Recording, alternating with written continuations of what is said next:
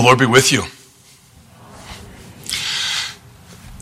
This one time when I was out and about on one of my many explorations, I forget who I was with. It was, let's say, Troy. Troy, you can tell me later. I came across a really unusual vehicle. It was a regular car parked on the side of the road by the curb. If I remember, it was a white four-door sedan.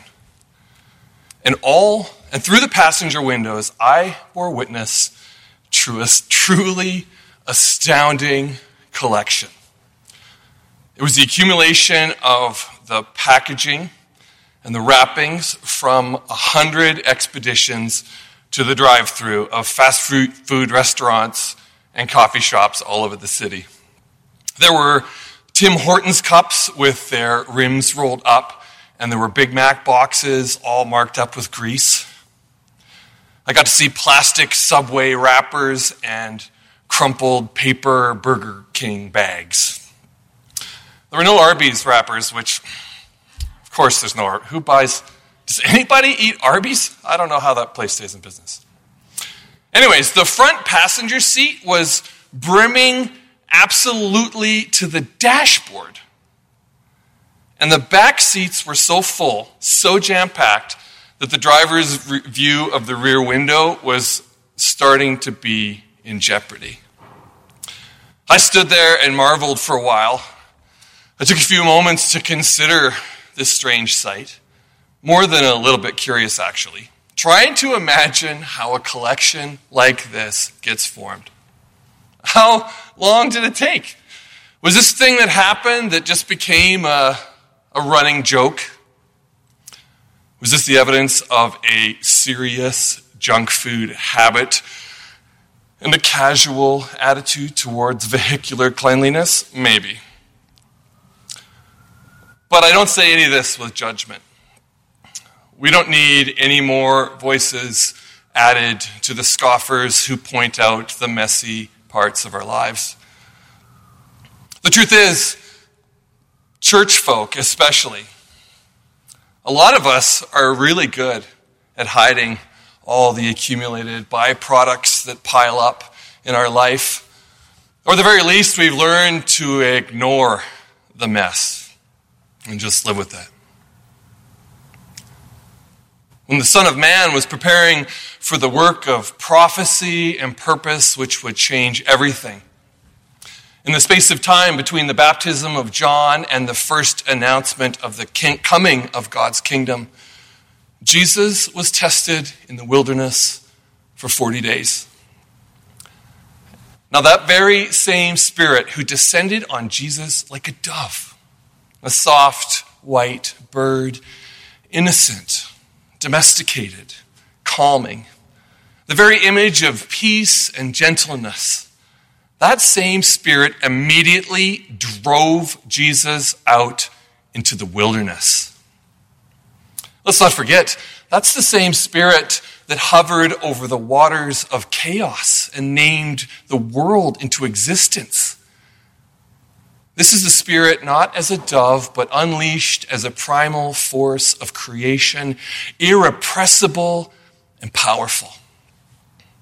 And here with Jesus of Nazareth calling into existence a new thing, untiring, untamable Spirit.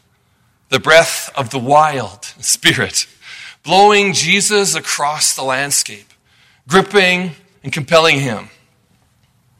A deep feeling in his gut that won't be ignored, propelling the incarnate one away from civilization and into the wild places.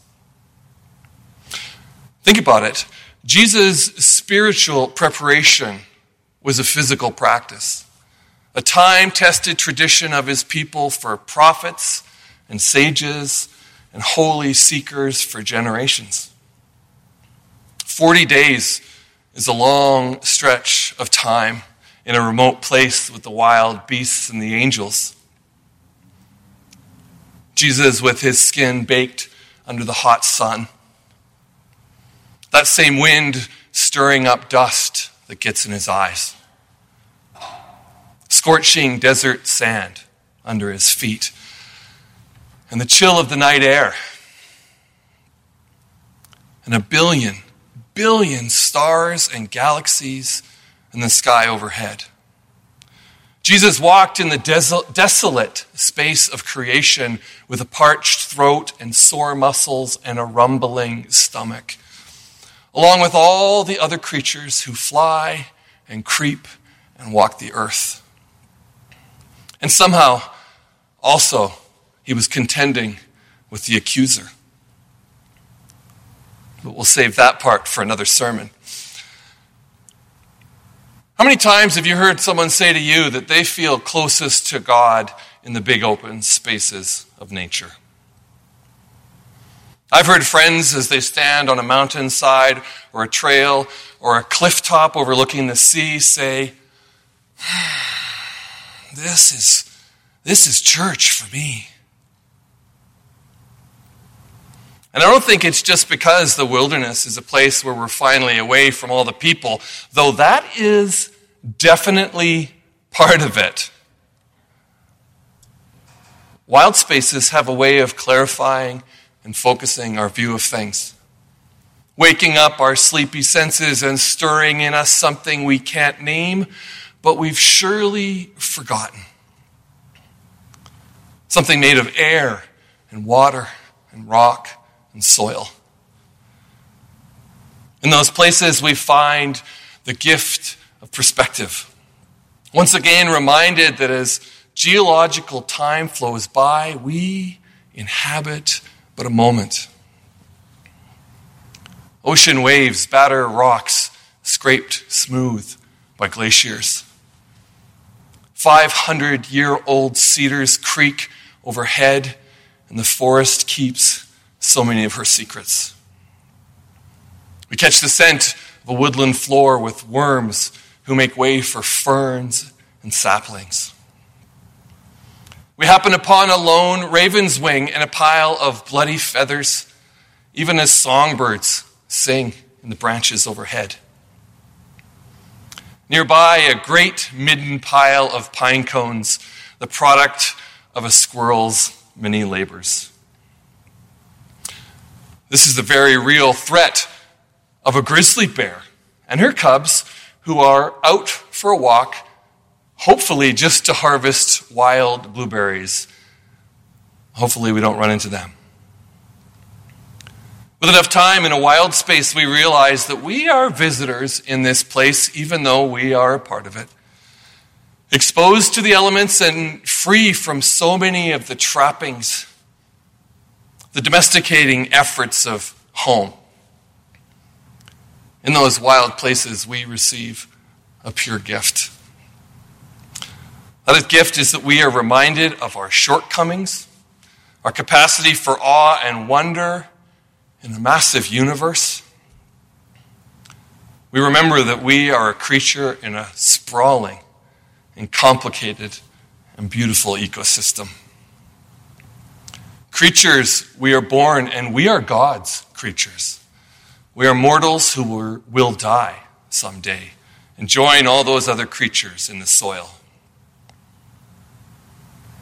Remember that you are dust, and to dust you shall return.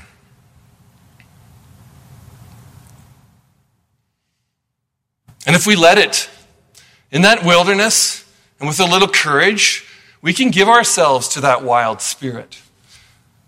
Let that spirit make a holy project of our days.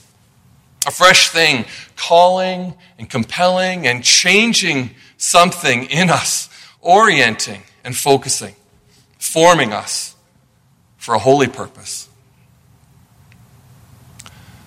When you think about it, maybe this isn't a time of testing after all, at least not in the way we thought it would be. We've been tested for sure, but that was only the beginning. This is a renewal. This is rejuvenating and repurposing, all in preparation for the real time of testing called the entire rest of our lives. And while we talk about it, let's be clear. Many of us walk a hard path, tested by cruel patterns of this world.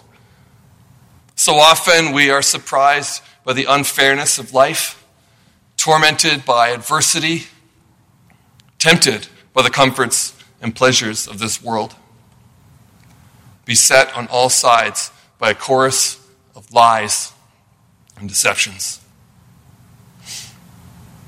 We are heartbroken people, disappointed by this endless global pandemic.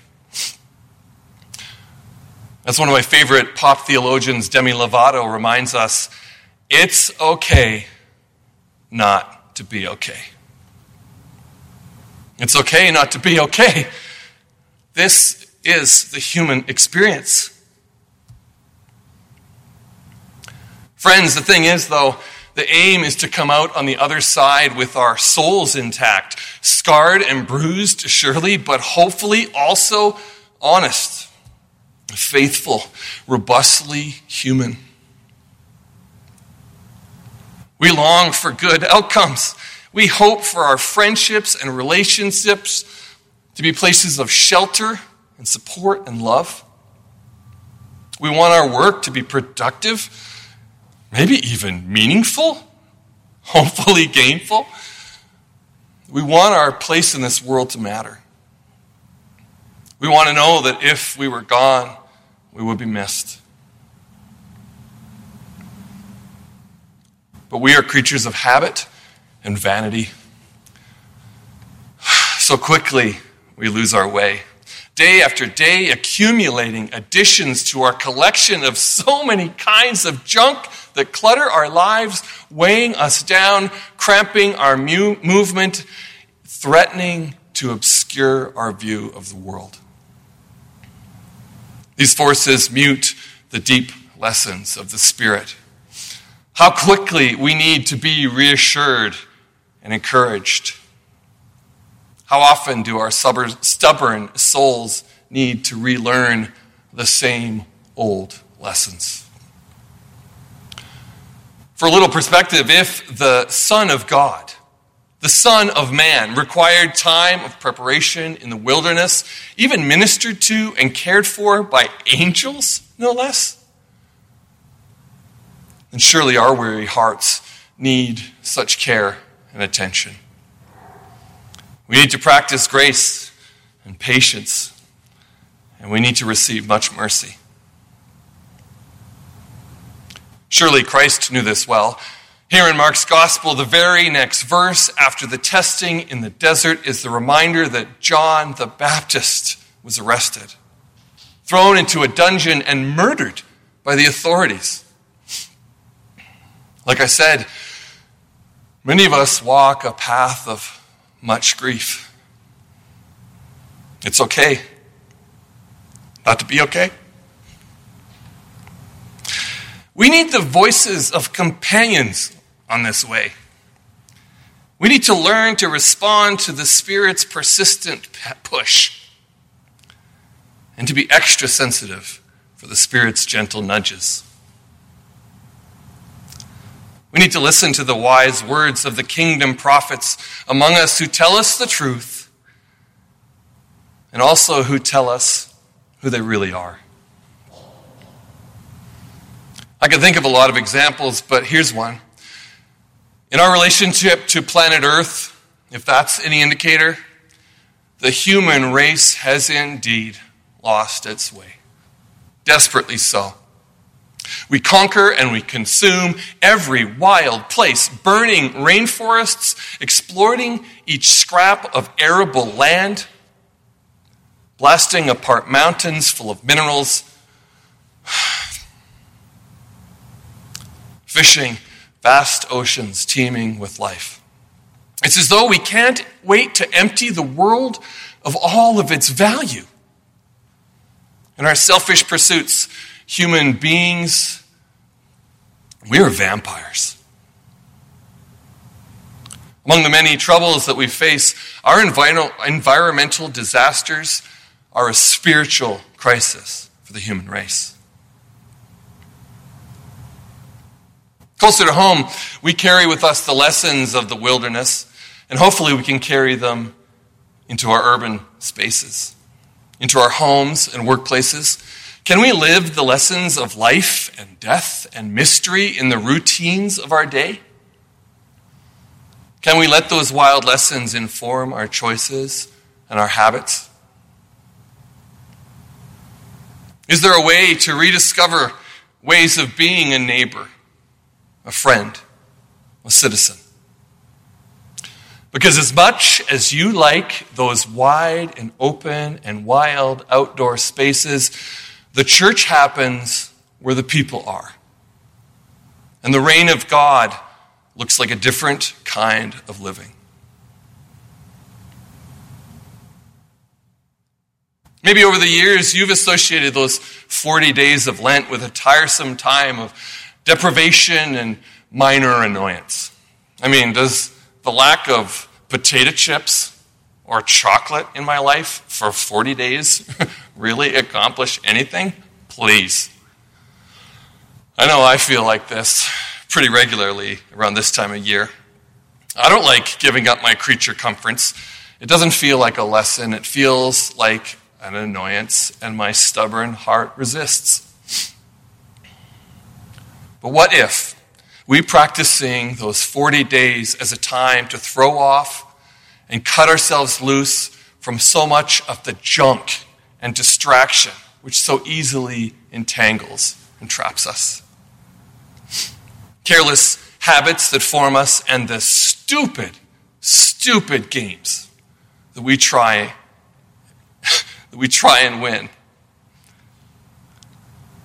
What if that 40 days could be a time of freshness, newness, and clarity? An expedition into the wilderness to practice being the free creatures we were made to be. What if 40 days laid bare and exposed to the Spirit's wild creative energy is the vehicle which carries us to a new way of living, spent in the care of this world and its creatures? What if the simple tending to our stubborn souls and the gentle care of the Spirit could change everything? What if?